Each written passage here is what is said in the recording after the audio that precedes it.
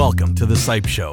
SYPE, Saskatchewan Young Professionals and Entrepreneurs, is exactly who we'll feature as we aim to connect, engage, and inspire our listeners. Here's your host, SYPE board member, owner of Sick Picks Productions, and proud Saskatchewan ambassador, Chris Sikorsky. Welcome back, friends. Things have been cooking lately as SYPE takes it to the next level. Last couple months have been just full of awesome events. Our annual Silver Spades Gala presented by Saskatchewan Blue Cross was recently held in Saskatoon, where we recognized business success in our province. Congrats to Cameron Choquette, who took home Young Professional of the Year. It included some cold hard cash thanks to our sponsor Saskatchewan Blue Cross, and Curtis Gryba, who won Entrepreneur of the Year, also taking home a nice payday. But in addition to the awards, it was just an awesome night at Glass and Lumber. 016s were flowing, and I made some new pals from the Regina SYPE board. Shout out to that crew for making the trip. Next year, of course, it's in Regina, and it's their turn to host, so we look forward to that. And our party is going to be tough to beat. Let's consider this our formal challenge to the Regina team to really blow things up for next year. So let's keep rolling here because we have an amazing guest here on the show. But first, a shout out to our sponsor, Road Coffee. Road Coffee brings you a quality coffee from an Indigenous farmer's hand to your cup and invests it back in their land. All right, it's my pleasure to introduce our speaker, Mr. Kendal Netmaker. He's known as one of Canada's most accomplished entrepreneurs with over 25 awards in business to date. Kendal was recently named one of Canada's top 40 under 40, the country's most coveted award for young business leaders. Each year, Kendal speaks to thousands of people worldwide on resilience, leadership, and the power of telling your story. In addition to being a sought-after speaker, Kendal has authored the best-selling book, Driven to Succeed, From Poverty to Podium. He's the founder of Neechie Gear, a lifestyle clothing company that empowers youth through sports, and each year they donate thousands of dollars to helping youth take part in sports. Kendal's keynotes, workshops, and coaching programs have inspired thousands around the globe, and his goal today is to inspire you to become who you were born to be. Ladies and gentlemen, it's episode number 5 with Mr. Kendal Netmaker. How are you, my friend? I'm doing well. Thank you so much for having me. Thanks for being here. Are you much of a podcast guy? You know, I get many emails every week with podcast requests. I actually say no to most of them. No way. Absolutely. Okay, so what makes SYPE so special? We're honored to have you. Well, first off, I'm a big believer in person-to-person relationships, right? So you and I have done work in the past together. So that opens the doorway for many opportunities for anyone who's watching. It's always a good thing to build those relationships because that'll open up many doors for yourself. And more importantly, the lasting impact you leave with that relationship. So that's what opened today. I love it. Who'd have thunk 2016 and here we are. Your journey has just been so incredible to follow and watch. And so for those that maybe are unaware, can you tell us a little bit about your story and the brand Kendal Netmaker, Neechie Gear, and just give us a little bit of background? Sure. So my name is Kendal again. I'm from Sweetgrass First Nation. I currently live in Saskatoon, married, 2 children. Life's very busy. I'm currently a keynote speaker, Indigenous advisor / consultant, and doing a lot of things in between. Now, how I got to this moment right now where you and I are spending some time together and we have listeners tuning in with us is I had a very interesting upbringing. And I say interesting because we all have different ways that we've been raised, we've been taught certain things. And my story is very similar to many of my Indigenous brothers and sisters that continue to struggle out there, unfortunately. You know, we're lucky to have 2 active parents in the household. You know, I had my mom, who I'm very grateful that is still with us. She sacrificed lots for us. And so raising us on a reserve, there's very little opportunities, unfortunately, in many reserves across the country. So we are raised in a mindset of hardship, of witnessing poverty, troubles, sometimes addictions, abuse, trauma. And so when you're raised in an environment like that, you unconsciously attract that if you don't check it as you're growing up. You have to address that and say, that's going to stay there and I'm going to grow out of this. I'm going to learn, I'm going to help myself. I'm going to heal from this and so on. So that was, growing up, that my mom set the tone for us where she was a person we can ground ourselves to, myself, my 3 younger siblings. And with her love and her support and her sacrifice, we bounced around these women's shelters as children. My mom separated from my father when I was about in kindergarten. And throughout that time, a lot of the stuff, unfortunately, that we see in the media, that was normal to us, witnessing that stuff. So when you grow up through that, again, there's a choice that you have to make when you become stepping into your own path as what it could be a teenager, it could be a 20-year-old and so on, where you can either make an excuse with that or you can use that and say, that's not going to be me. And thankfully, I chose along the path to say that I'm going to use this to change things for myself and my family if I ever have a family. And so growing up through that, we had many hardships, racism, eventually lateral violence and so on. And there was also many helping hands along the way that would lend resources, mentorship, guidance. Fast forward to today, how you and I met in that present moment in 2016, I was just getting into the speaking field. Prior to that, what gave me a platform to speak was I started a company called Neechie Gear. That was back in 2011 as a full-time university student at the U of S, studying to become a teacher. That's where I met my wife. We now have 2 children together. When my son was born, I entered these business competitions, and they were business planning competitions. I didn't even know what a business plan was. I didn't know what a business pitch was. Now, are we talking pitch party? Yeah, that was one of them. Okay. Yeah. So I competed in pitch party in 2011, and we won $10,000. It was unreal. No kidding. So I didn't know how to write a business plan. I had to find mentors. I had to find people to teach me how to do this stuff. And I would sit there with a notepad and pen. And that was like the year the iPad was like becoming popular. So that, it's old school. You're using a pen and paper, right? That's right. So that's how I did all my notes and ink and a feather and exactly. So it's crazy, that journey. And also part of that is you have to learn how to get up on a stage and influence through a business presentation. Yeah. So it's a lot. So was it that platform that kind of led to your speaking, and you're almost forced into it in a sense? You had to be a strong presenter, otherwise you're not going to persuade your panel of judges and essentially not maybe be awarded the $10,000 like you talked about. Yeah. So I would say that initial moment was more getting out of my own head and just showing up to do this, because I would try to talk myself out of going to do that. I tried to talk myself out of showing up and doing a presentation because I was a nervous wreck as a kid growing up. And that was a lot of, again, when you grow up a certain way, what you learn, what you experience can affect your adulthood. So as a kid, bullying, being an outcast in society, it affects your confidence level when you become your own person. And so at that moment, I didn't realize those were all in my subconscious. And so I tried to talk myself out of showing up, but I showed up and I did what I didn't know was my hidden power, if you will, was storytelling. So I got up, told a story, and I didn't realize I was one of the few people at that time that was telling stories in business presentations. And that was how we created influence. We persuaded, we showed our potential. And that's how we won money, and that was the startup of Neechie Gear. The seed money.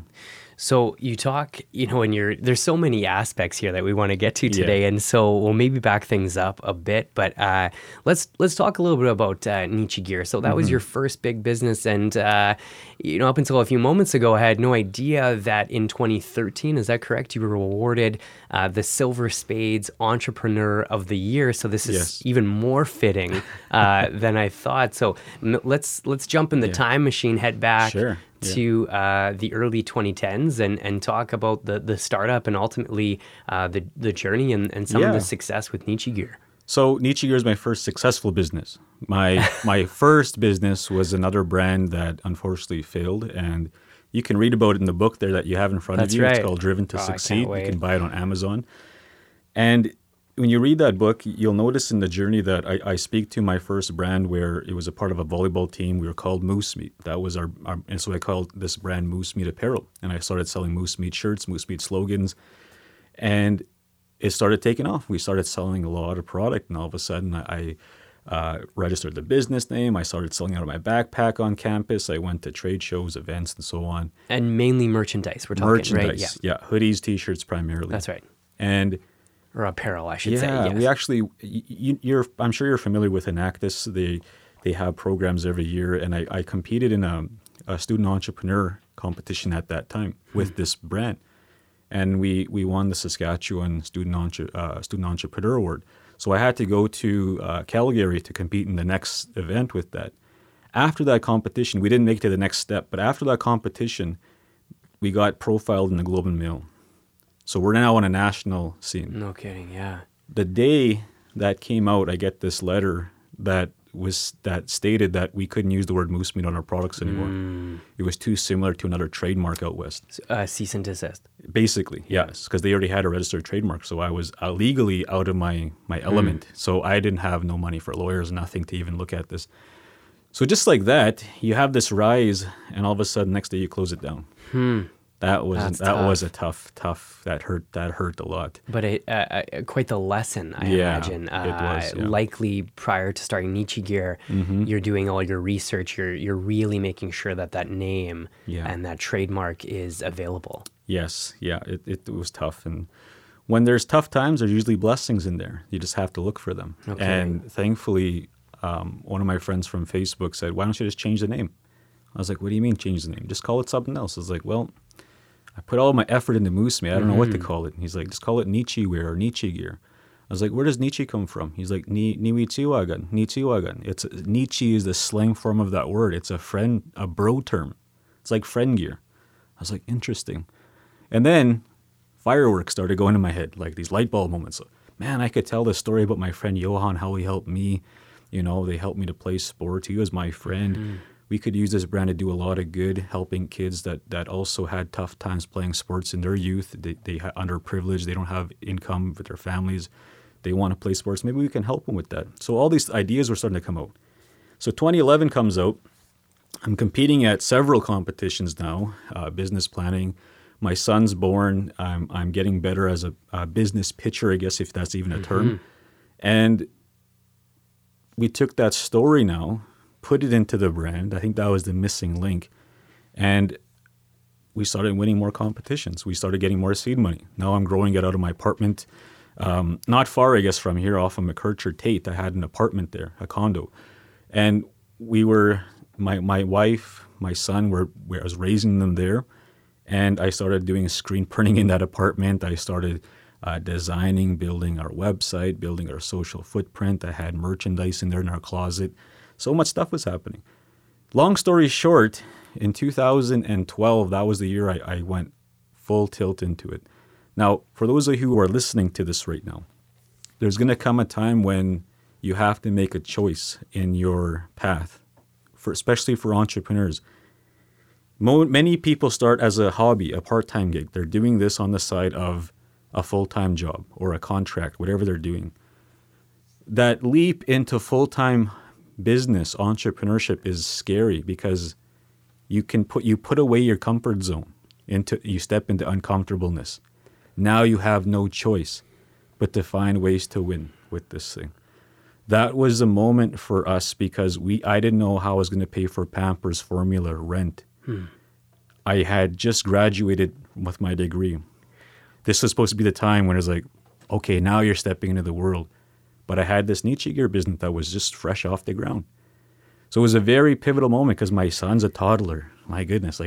So there's tons of pressure, yes, right? And so no pressure, no bounce, as one of my favorite mentors would often say. And so when your back's up against the wall, and I guess another way to phrase it, if there's no plan B, plan A has to work almost. Yes. So there is something to that. You can't even have a plan B. This is it.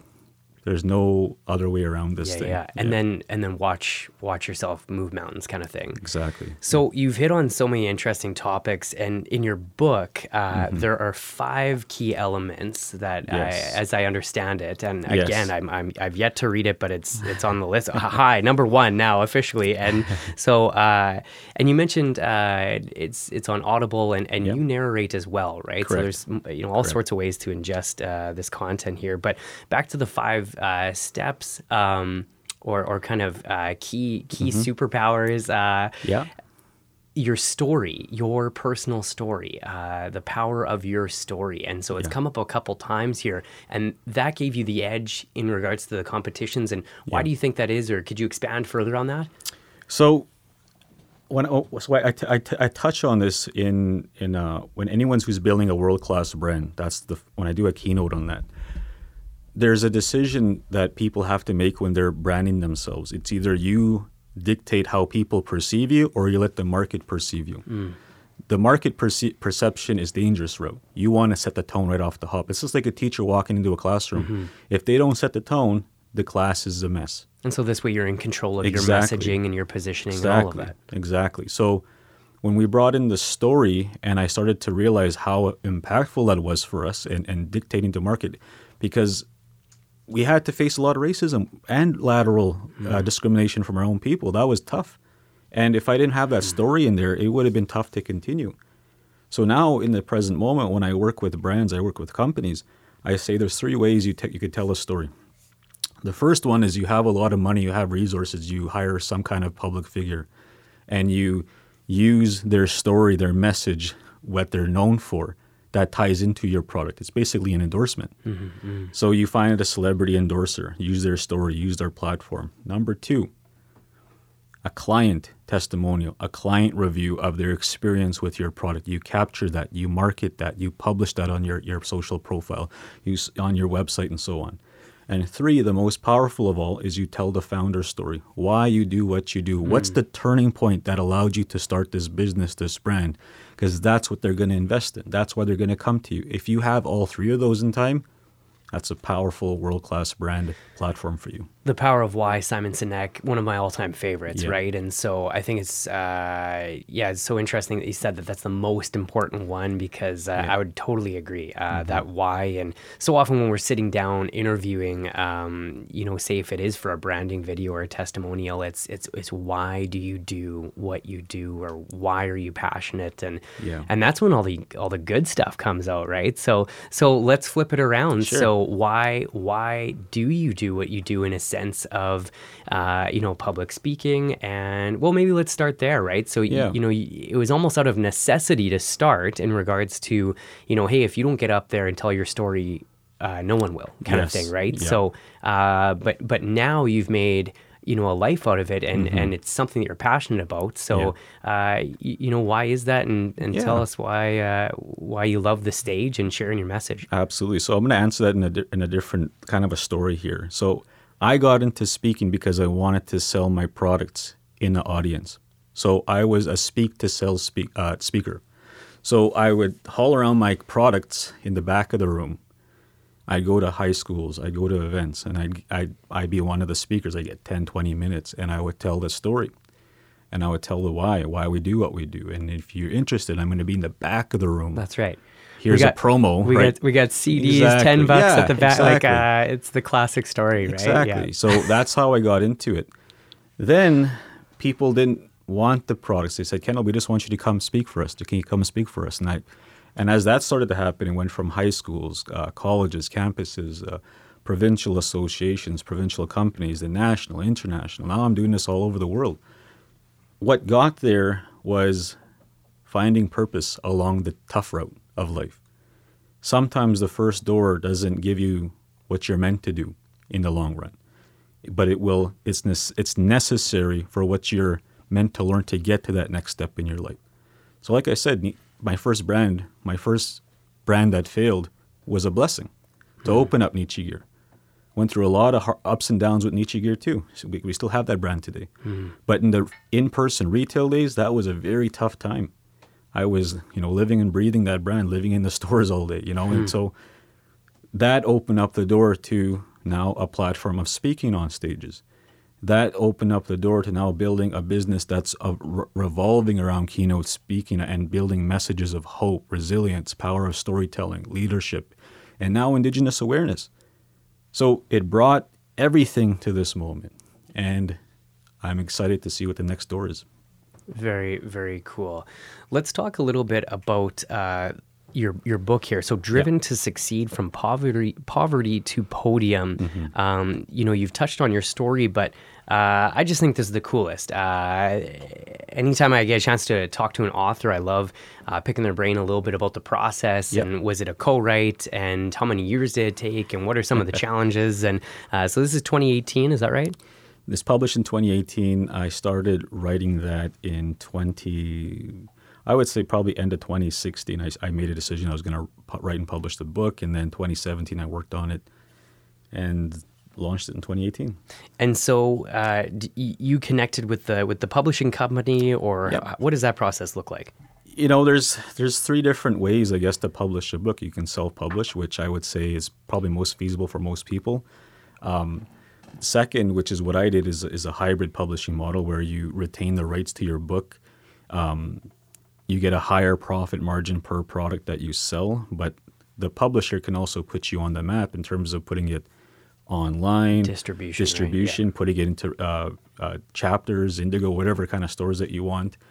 Or number three, the traditional publishing model, where you essentially sell your book to a big publishing firm where they now own your story or your book, and they pay you royalties, but it's usually not as significant as it all depends on what works for you.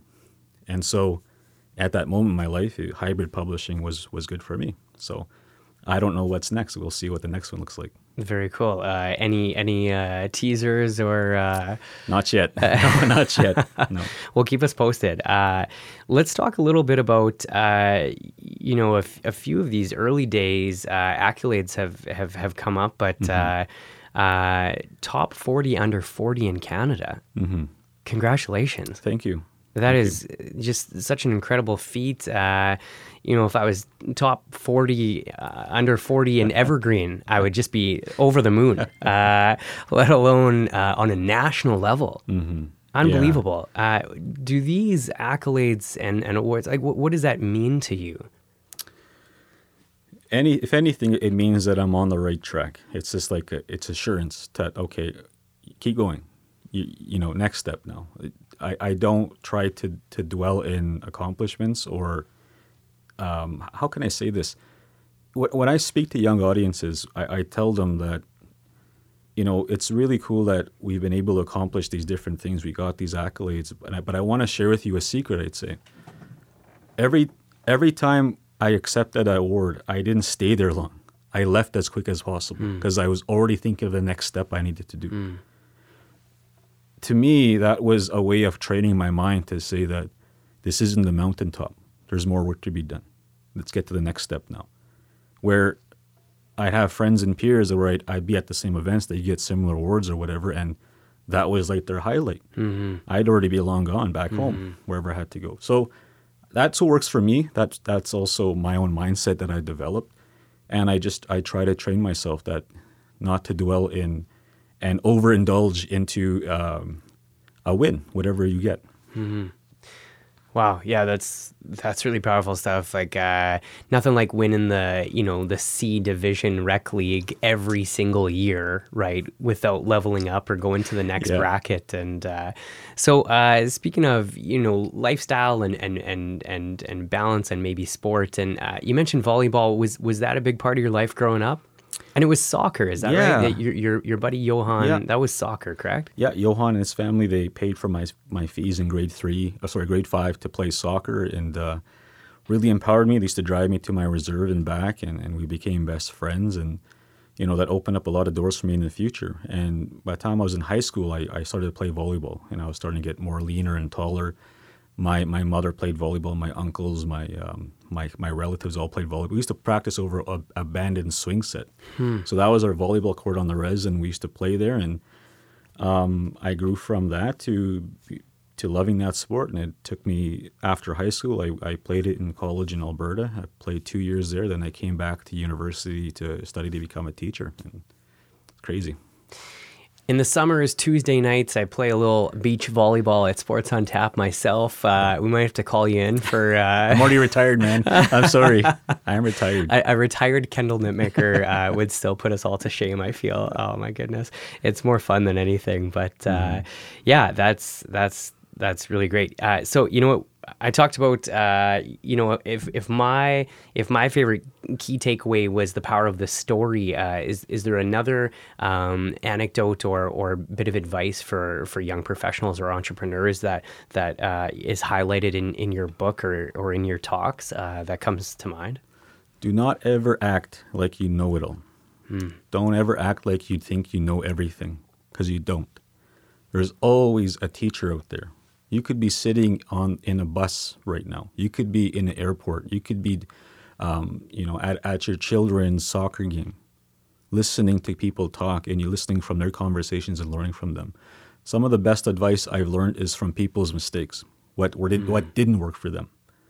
I look at people who've accomplished great things, people, entrepreneurs, speakers, and so on. People who are celebrities, and I read their books, their stories, and so on. And some of these people, I'm not here to judge anyone, but I'm just telling you, I try to learn from, if they abandon their kids, abandon a marriage for success, that to me is not successful. A successful person tries to grow upon what they have and grow everything around them, their home fire, as they would say in our culture, their family, their husband, wife, children, if they have children, so on, and grow with that. And so that's to me is one of the most important things. And two, any whatever you're trying to do with your career, go find someone who's successful and learn from them. If they're not there, read their books, watch their videos, find someone similar to them that you can learn from, that you can take them out for a coffee, really. And when you ask people for coffee, or I would say even lunch or supper, you pay for their bill, you acknowledge their time, and you show up before they get there. These people are busy. They don't have time. And if you make a bad impression, they're always going to remember that, and they won't probably take meeting number 2 again. So that's the stuff I would learn along the way. Is I would meet people. I would take them out for coffee. I'd show them my hunger, my passion. As time progressed, I started investing now in myself when I had the financial means. So I'd buy books. I'd listen to audio programs. I would go to conferences, which I still do to this day. Then, to me, the most powerful thing is that I started aligning myself in mastermind communities and hiring professional coaches in all areas, from retail, from speaker coaches, body language experts, and so on. Like I could tell you, hundreds of thousands I invest in that. Wow, and clearly it's paying off. I love the idea of a coach. Yeah. Because you only know what you know, right? Mm-hmm. Or you don't know what you don't know, right? And so, can you maybe dive a little bit deeper, speak to maybe a specific story of a coach kind of leveling you up? You talked about the retail thing, right? I have so many questions about Neechie Gear and distribution and designs and your storefront and employees and there's so much to it. There's lots to that. I would say is that try to think as big as you can. That's when you think as big as you can. Now you can say, well, who else would also think that way? Who can I go and learn from? If they're not here, think as big as you can in regards to a mentor. In where you want to go, right? With your path, your mentors will align with that power. So let's go back to Neechie Gear, right? So 2020, I don't know what year, 2014. I said, okay, I want to start wholesaling. I want to start distributing my product to different retail outlets. How can I do this? How can I build a bigger brand? Because up until that point, you just had, but you had a storefront. I had a couple stores at that time. Okay, a couple stores, but not necessarily the big distribution. I never had the distribution. And so I was trying to find ways to do that. So I said, well, there's a Shark Tank guy. He's a fashion guy. He's like Damon John. How can I talk to this guy? So I found a way to get some consulting, and I'd said, oh, well, I'll pay for it. So I paid, I can't remember how many thousands to go meet with him. So I fly to New York, go to his FUBO office on the Empire State Building, and I sat there, just like I said the first meeting, with a notepad and pen, taking notes. That's the stuff I do. That's the stuff also most people won't do. So when people ask what's the secret to success, it's nonstop learning. and using that knowledge in the way that serves you. Do you think it has something to do with the ability to park your ego at the door? Yeah, because you have to put yourself in be potentially a vulnerable. vulnerable position, right? Is that right? Yeah, absolutely. And maybe that's something that some unfortunately maybe aren't willing to do, or if they are able to learn how to do so, that's where you can see some leveling up. The ego stops most people from achieving their own greatness, unfortunately. And the ego is a learned thing. And so if you want to get to where you want to get to in your life, you have to learn to be vulnerable. You have to learn to show your true self. And you can't do that if there's an ego right in front of you, putting a front in front of you that's showing something else. I understand you can use that in certain times in your life. For example, sales calls. Sales meetings where you have to be confident and you put an alter ego in front of you to look like your confident self. I get that. Or say maybe when you're presenting on stage, Exactly. maybe that's a situation where, hey, you have to believe in your story, and that confidence is a key element there, right? Yes. But outside of that, when you're maybe learning, what people don't see, right? What's not on stage or what's not on Instagram is you taking the time to learn from those who have come before you. I guess there's two ways to learn: from history or make your own mistakes. Yes. And so ideally it's option number one. Yes. Really, really cool stuff, man. And so all of this is often done at a standing desk. Is that right? Or a walking desk? I remember that was something I used to have a walking desk in our old office there. I don't have room for that no more, but I have a standing desk in I have a, just like T-Bone Studio here, like we have not as cool. It looks really nice in here, the by sound the way. lounge is pretty It's cool. pretty awesome right? in here. But we have our own little space that I developed. I try to invest in a lot of good tech and whatnot. And like I said, I have to do that because I work with clients all over now. So got to make sure I have good internet connection, the microphone sounds good, and all that type of stuff. Because we're talking virtual presentations. Virtual keynotes right. and in between in person as well. And so are there any particular, clients or exciting, opportunities to speak internationally? I think you mentioned, are you able to share some of that with our audience? Yeah. An opportunity to toot your own horn. I'm giving you a freebie on this one. We work with brands, we work with associations, we work with banks. One of our most recent international clients was NBC Comcast, and we did a keynote for them recently. There's lots of that, right? Zillow, right? That online platform. Like there's different companies that we do keynotes for. They bring us in for certain topics and whatnot, and that's going to keep growing hopefully. And as long as we keep delivering the right message and we're our true self, we're showing that, people love that.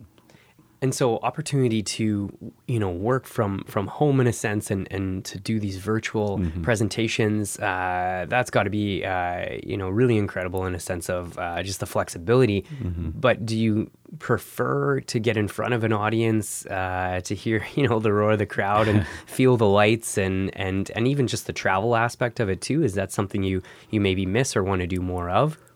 Yeah, you can't beat the in-person energy, right? So to me, it's not so much the hurrah, it's feeling the emotion of people when they're receiving a message and seeing the shift for them that happens. You can feel that when you're on a stage. So to me, it's tough to get that on Zoom, right? It's tough. You have to assume that they're feeling that. So it's almost like you're training yourself to that they're doing this behind their camera, they're feeling good about it and so on. So it's a different world. You mentioned earlier it was that one act of kindness from your friend Johan and his family. Yeah.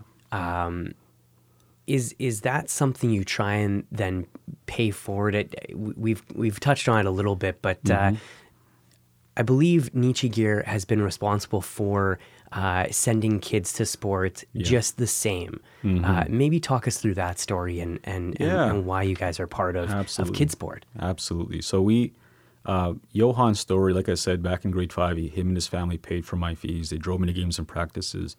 By the time I was in grade 7, they're moving away to the city, and my ride to play sports was going to be gone. And so also my best friend, they gave us, my mom, a set of car keys right before they left, and a vehicle they weren't taking to the city. Wow. So now my mom is driving us to games and practices, and that family had a ripple effect in our life. But there was also other people along the journey who would also give helping hands as I continued into more advanced sports. I couldn't afford to play on club teams, and there are coaches who would find ways to get me funding to play on those teams, like stuff like that. Like those little acts of kindness, they helped me a lot. And so what that created was a compound effect of when I had the opportunity in university, I wanted to make that part of Neechie Gear. I wanted to, not only are we going to sell cool stuff, but I want to have a social mission behind it. That social mission combined with the story and the giving back component was the home run for us. And so we've helped thousands of youth now since that time. And we created our own nonprofit now called Indigifund. Oh, no way. We have a nonprofit called indigifund.com where people can donate to, but also I give some of my speaking profits there, where we now help not only in sports, but education, post-secondary bursaries, and people who are involved in culture. Wow. And when did you launch this? Right before the pandemic, unfortunately, during that time. But we've helped a lot of people already. Is that something you're maybe most proud of, is that community impact? Yeah, it's that legacy of what you're doing, right? Trying to find ways to help and give back. That makes it makes things more purposeful. It's lonely when you leave your family, you go to an engagement, but when you see the ripple effects of what that can do to giving back in your ball court now, that's what makes it more meaningful. That's what makes the bigger picture. It's that extra kick when you wake up, when you're staying up late, you think about what you're doing with what you have in that moment and the decisions that you make. When you make a sale, when you're creating a campaign, when you're working with clients, and how that can boomerang back to who you're meant to serve in the future. So, Kendal, I wanted to ask, in regards to your challenges growing up, and as a nation, it seems like we've come a long way, but the work has only just begun. And so, in your opinion, in regards to Truth and Rec, and maybe in particularly Action number 92, Article 92, in regards to business and economic impact and partnerships, in your opinion, what work maybe are you seeing that is positive, and maybe what would you like to see happen in the future? So let's take us back to when I got into this game of business back in 2011. Back in 2012 was when I got into the mainstream. I don't know if you were around during that time if you're witnessing. I was one of the few people that was out there really putting myself out there. I didn't have people where I can sit down and have coffee with that were like me. So it was very lonely. Fast forward to today, hundreds upon hundreds across this country now. Amazing. Look at that ripple effect from 2012 to a decade. So to me, that's really hopeful to see that there's many entrepreneurs trying things out, doing stuff online, and I'm very grateful that I've had a chance to work with some of them, or mentor some of them. It's been a lot of fun doing that. When we're looking at the present moment, what's also really cool is I didn't have a whole lot of non-Indigenous customers at that time, even clients as speaking engagements. When we look at the present now, many of my clients are non-Indigenous. Most of them are non-Indigenous. When I look at the landscape of Indigenous entrepreneurs and businesses, many non-Indigenous are now supporting and buying from them. That's so hopeful to me. So when we look at that, the act of reconciliation, what that means for business and entrepreneurs, we have to all support each other. That's the way businesses survive and thrive. And I also feel the future of that is that we continue growing businesses together. Partnerships like that to me would be very cool. And so on a broader scale or level, what maybe does Truth and Rec mean to you, and what is your hope for the future? I really believe that the future is all of us understanding each other, understanding each other's story, histories. And that's the gap right there that hasn't been enforced for a long time. We've learned everything about non-Indigenous when it was the Indigenous base layer of this country that was formed upon. We have to understand what happened. And what's rippled effect in this country is the discovering of the mass graves, especially when it first happened out west. Now it's happening across the country. Now there's thousands of unmarked graves, and it's going to continue, unfortunately, being discovered because there was a lot of those schools. And people now are looking at it and saying, wow, it did happen. It wasn't just talk. So when I look at that, we have an opportunity to get better, but the first part is we have to make the time to become aware, especially where the 30 and up. We didn't learn this in elementary and high school. So we have to take the responsibility to go back and learn this because our kids are learning it and they're coming to teach us now. So we have to become aware and make it a priority, but also we have to get used to talking to each other, dialoguing, just like we're sitting here in the studio. More of this needs to happen. Friendships and partnerships and so on. You've, done your part and more so in regards to sharing your story, your personal story, right? In regards to struggles growing up and maybe, like you said, not having access the same way. And so, that's so powerful, man. And I think it's a real inspiration to a lot of people out there. And I just saw it today. Like you said, there's more and more opportunities. I didn't see it personally, so it's kind of secondhand. So I hope this is accurate. But do you know Michael Linklater much? Yep. He was at the White House today. Is that possible? Is that accurate? Have you heard that? I didn't check yet. I got to check that out. So maybe I should fact check that first. But yeah, it's exciting to see things trending in a positive direction, and so I really appreciate your thoughts on that. What's exciting? What's next for Kendal Netmaker? You kind of alluded to book number 2, but maybe that's down the road. It's down the road. What's on the horizon? This I would say we're heading into the last quarter of the year. This is where I start to plan for what's next. And so in this moment, I'm working on that. And like I said, the next book is coming. I just don't know when. It has to feel like the right time, right? I can't just throw something out there and hope that it sticks. It has, to me, when you put, because this book here, it's very personal, the first one, right? So when I put my vulnerability out there, it also has to reflect the next book that comes out. And so I'm working on it. It's a work in progress. It's coming. I just don't know when. Aside from that, I'm continually doing a lot of speaking engagements, working with clients, and that's keeping me busy. But on the other side of that, which I don't talk a whole lot about, I have the other world that I work in, where I'm talking about the Indigenous world.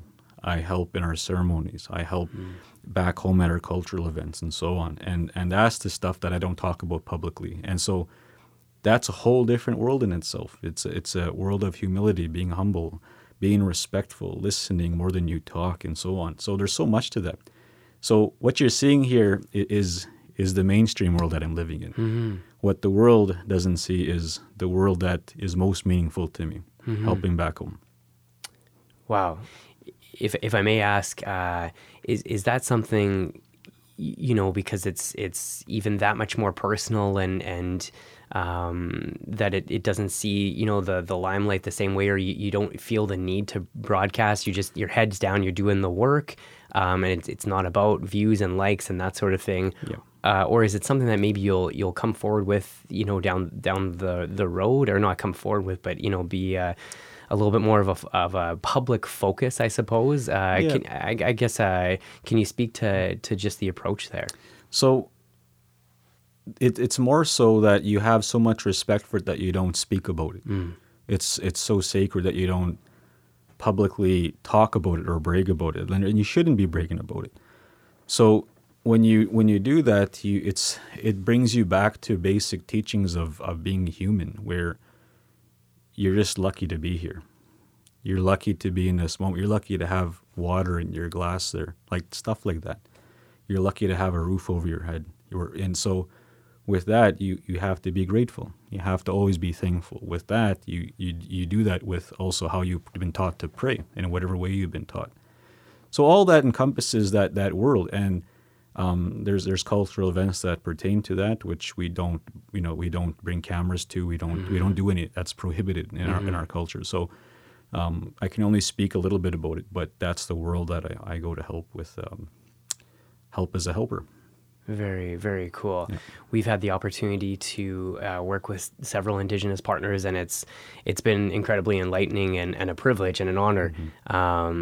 We've had our gear smudged so that we That's would, awesome. yeah, and so that we would capture, the story and the message in the most respectful way possible as allies and as partners. Yeah. So, but it is kind of funny that it blows my mind that this, this could be a private thing. Everything is so broadcasted, right? And does it even happen if it doesn't make the air, right? Yes. And so what an interesting world that we live in. But for you to be doing the hard work, the real work, and just doing that privately is pretty cool. All right, so let's talk bucket list. You've had some incredible opportunities over the years, but there's always maybe bluer skies or a brighter sun.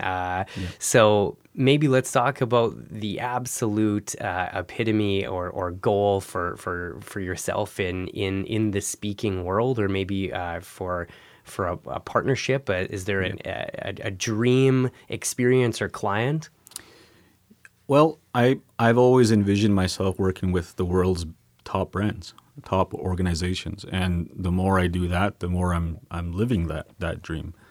Aside from that also means that I want to be in the right audiences where I like to maximize my time. And what I mean by that is I don't want to just speak in front of 10 people. I want to speak in front of 10,000 people at one time. To me, I can ripple effect as best as possible in those type of audiences, because the energy vibration is also higher in those audiences.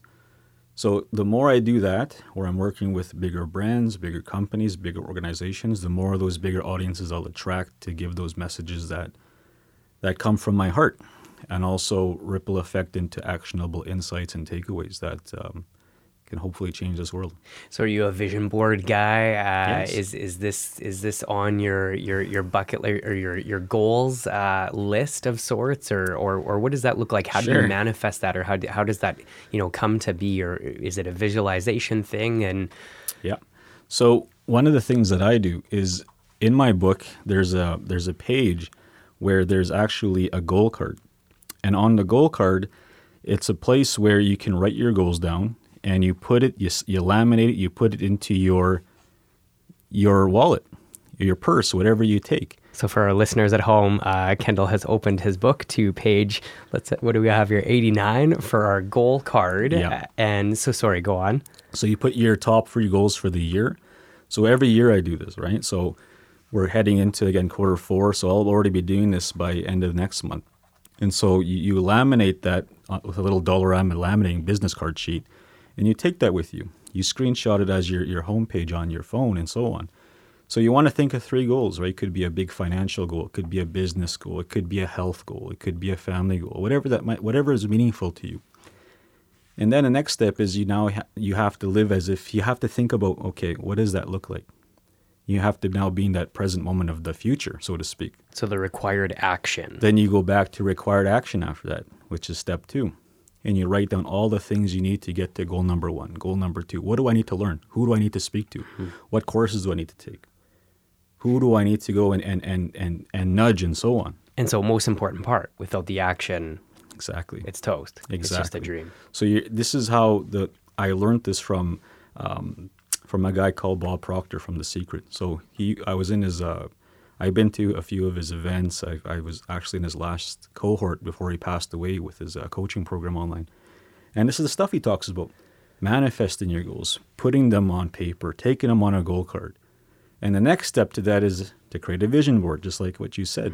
You want to create visuals and put them on your wall of what it looks like. Just like right here, I look at beside us in T-Bone Studio, we have this map. I could see more of those dots being filled out, T-Bone, where you're traveling all across this province, working with clients. Like, to me, that's a way of manifesting more of what you want, more of where you can go to and so on. Those visuals is powerful. It creates systems and little programs in your mind of unknowingly you're going to start attracting that into your thoughts, your actions, who you talk to every single day. And you want to know a little nugget, a secret? You want to take this step further? You do this. You write a future letter to yourself in the present moment, 5 years' time. It is now the date. What is today? I don't know what today is. November 15, 2022. So you're going to say 2027, November 15. I'm so happy and grateful now that, and you're going to explain everything in detail what's happening in that present moment in 5 years, all the goals that you've accomplished. What does it feel like? This is a very powerful exercise. Mm-hmm. And you're going to put that note away. You're not going to look at it, but you're going to put it somewhere close to you, your office or whatever, your safe, if you have a safe, wherever you want to put it. And you're going to open up that in 5 years. And you're going to be surprised on the things that you've accomplished. You probably underestimated what you've accomplished. That's often the case. Yes. That's why, would you suggest that, these goals should be BHAGs, big, hairy, audacious goals, like let's shoot for the stars kind of thing? That's the goal. You want to be as big as you possibly can. I'd be more happier getting close to it than overshooting it. Right. Of course. Yeah. Wow. Yeah. So set the bar high. Mm-hmm. I love it. Kendall, a couple speed round questions, Sure. just to kind of wrap things up here. So you got 2 tickets to anywhere. Well, let's not limit ourselves to WestJet and Air Canada. Let's go anywhere in the world. Where are we headed? Oh my goodness. And it's for play. You're not working. I went to Dubai and I'd go back there. Wow. Totally would go back there. Okay. I went for a competition back in 2015. So it's on the list. I want to take my wife there because I was like, man, we have to go there. It's like the richest place in the world. You see everything. Everyone's like, it's an abundance place. That's what I noticed. And so that would be a place, and somewhere, beautiful, hot, tropical. I don't know where that could possibly be. I let the wife choose that spot, but that's my spot is Dubai. I take her there, but she would choose the hot climate place. I love it. And so Dubai, what were some of the highlights? Well, everyone, like I said, has an abundant mindset that I ran into there. The buildings look like you're in like 100 years in the future. The shape of them, everyone's driving fancy vehicles. Everyone's like pretty sure millionaires there. Like it's ridiculous. Like it's unreal. You feel it when you're there. There's an energy. So if that's the power of when you're around people, around events where people are in a higher vibration of that energy you're wishing to get to. Try to spend more time there. Just like the SYPE events, I'm sure that these events that you create, it manifests a similar type of energy where people are driven. They're all trying to achieve something. That's the power of networking. I love it. Absolutely. So we just had our Silver Spades Awards Gala, and if you can think back, was that, it seems like there's kind of a running theme here with awards, and then we won that one, and you've been recognized for your efforts in so many different ways, which is so amazing and justified. But can you think back to some SYPE involvement and maybe some connections or pals or some of the events? And if you can put yourself back to 2013, was that a key part, or do you attribute SYPE to some of your success? I remember back then we had to do voting, right? So there was, I don't know how many finalists. There might have been 3-4 finalists that were for that award. And you had to do social media voting where people would have to go to a landing page and vote for their top entrepreneur. So that was like 50% of the process. The other 50% came from judges at that time. So at that time, I wasn't into, hey, vote for me for this award. So I was like, you know what? I'm going to make it more about our fans, about the people that we serve. And so I made it part of our Neechie Gear fans, and we rewarded them with free swag if we get entered to win all these competitions with this. And so we made it about them too, right? And so because they are the ones that helped us to get there. And so when we won those awards, we let them know that it's because of them. They helped support us to get there, and so yeah, there's so much to that. I wish I could speak to that more, but like I said, it's all encouragement to show us that we're on a good path to where we were meant to go, and it opened up doors for us and so on, and I was just so grateful to be there in 2013. Very cool. I think it's great that you involved your whole brand and all the supporters, right? And that whole Neechie Gear army almost, if you could, or if you will. Yeah. We often talk about, hey, we're a networking group, essentially, an events-based group for young professionals and entrepreneurs. That's been a huge part of your business model and your personal brand is making those connections. Can you just speak to the power of meeting the right person at the right time? I would say most of those times came from being on stage. And when I'd be on stage sharing my vulnerable self, I guess, if you will, the more I do that, people relate to that. People, especially in post-pandemic world that we're living in, people want people to be human, to show themselves, not to put a front up, not to put I don't want to see your ego too long. I want to see you. I want to talk to you. And so that is what allowed us to open up more doors. And I would say, which is the most important part, if you can do such a good job in what you do, people will talk about it to other people. People will talk and brag for you to other people. They will go and market for you. Isn't that the way in Saskatchewan? Everyone's so quick to share their favorite restaurant. Yes. Like if you made a post right now and you said any restaurant recommendations, like it would blow up. Absolutely. And it's just we're so excited to provide not only the referral but to support. I think almost Yes, right. Absolutely. So you touched on something there. This is another hidden insight that many people don't realize. So a lot of people, they try to say that, I want to get a testimonial from this. I want to put testimonials on my website. And they put it as the word testimonial. But no one ever goes to the website, look at a testimonial. But what you said is, I will listen to my friends and what my social media network says about something. So Google looks at that. It's the same thing. Google looks at that and they say Google reviews. So if you change the language on your website to reviews, and what your friends are saying about that, your prospective clients, when they come there, they are now more inclined to believe in what you do because you're seeing other people who had experiences with you. That is what I learned from these masterminds, these coaches and so on, is shifting that table around to think like the client as they're coming to work with you. And many people don't do that. Testimonial has maybe... it's almost overplayed or a tired word, and when you hear it, you think like, well, can I truly believe? Are these paid ads or like is this bot? Like, can I truly believe this, right? And so what are our friends saying? I like that language. Yes. Very cool. So years ago, Kendal, now you have to refresh my memory, but I remember opening my phone and sure enough, there you are. You're in Ottawa. JT's hanging out. What a time. So speaking of poverty to podium, like was that the pinnacle? Talk about that opportunity. Yeah, that's a crazy story. Back in 2015, 2016, I was on the board of the Saskatchewan Chamber of Commerce. I was coming back from Regina to Saskatoon, and on the way back, I get this random phone call. There was no number listed. I'm like, okay, I was 50-50 on picking up. So I answered as, hello, Kendal Netmaker, how can I help you? And this person picks up, they're like, hey, I'm so-and-so from Instagram. We've been following you. We would love for you to come. And once they said that, I kind of blacked out. I'm like, what do you mean from Instagram? This makes no sense. Why are you calling me?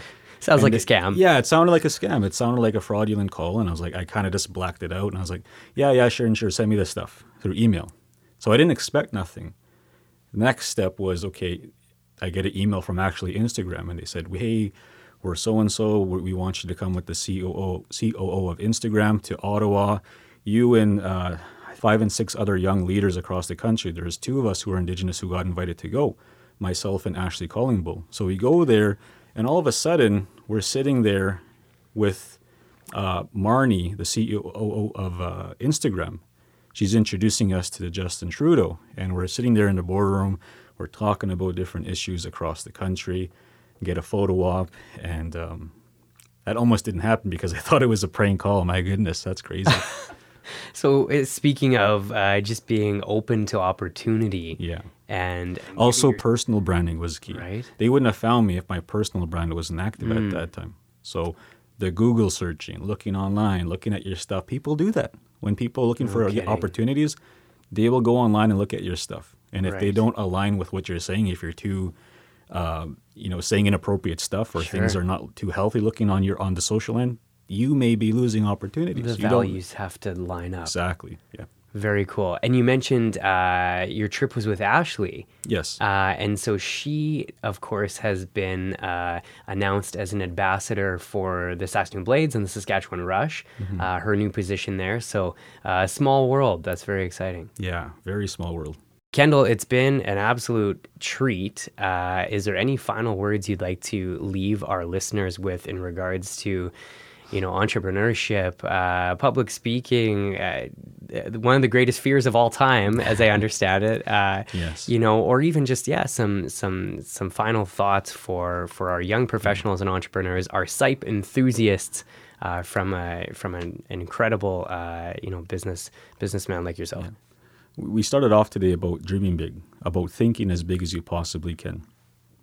Now, everyone has the ability to achieve big goals. I believe one of the reasons also that people don't get there is they settle too much for their comfort zone. They settle too much, especially in entrepreneurship. When people are having a hard time building a company, maybe they were so used to being paid a healthy paycheck that they don't want to leave that for the future. When you jump into the next step of your life, that jump, you have to sacrifice those comfort zones of your life. You're stepping into a whole new world where it's unknown to you. Now, the question now becomes, are you willing to do that? Face uncomfortableness, face having to do stuff like getting up on a stage, going to a networking event, getting outside your comfort zone. I wasn't, but I still showed up.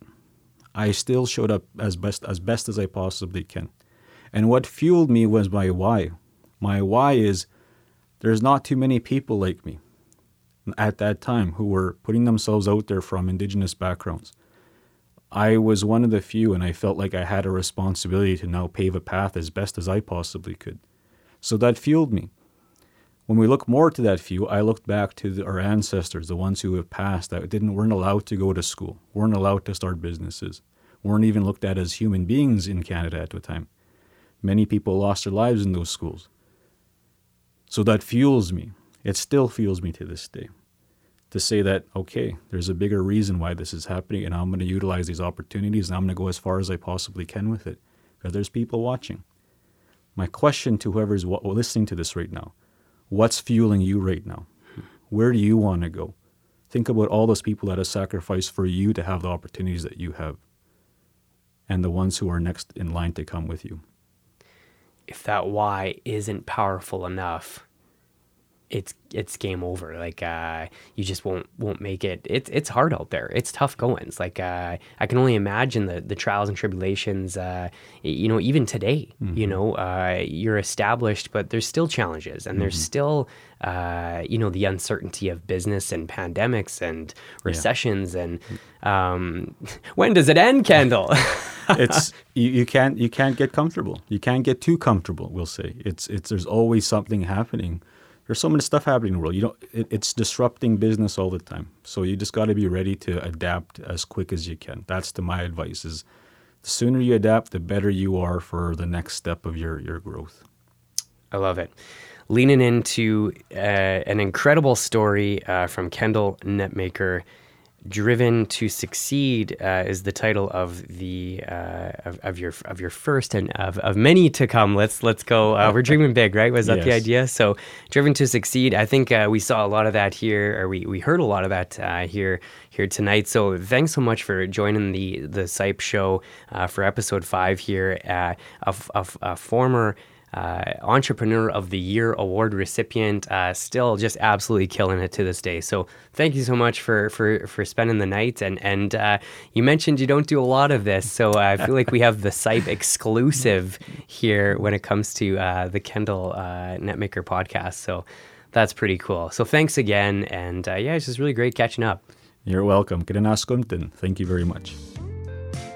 What a show. Kendal is such a wealth of knowledge. I hope that was inspiring to our listeners as well as our SYPE community. To quote Mr. Kendal Netmaker, I'll leave you with this. There is no way to success without hard work. Plain and simple. Thanks so much for joining us here on the SYPE show. Till next time, team. Cheers. The SYPE Show. Be sure to subscribe for more info on SYPE, our events, and how to access professional, volunteer, and community opportunities in Saskatchewan. Visit SYPE.ca. Produced at Sound Lounge by T-Bone.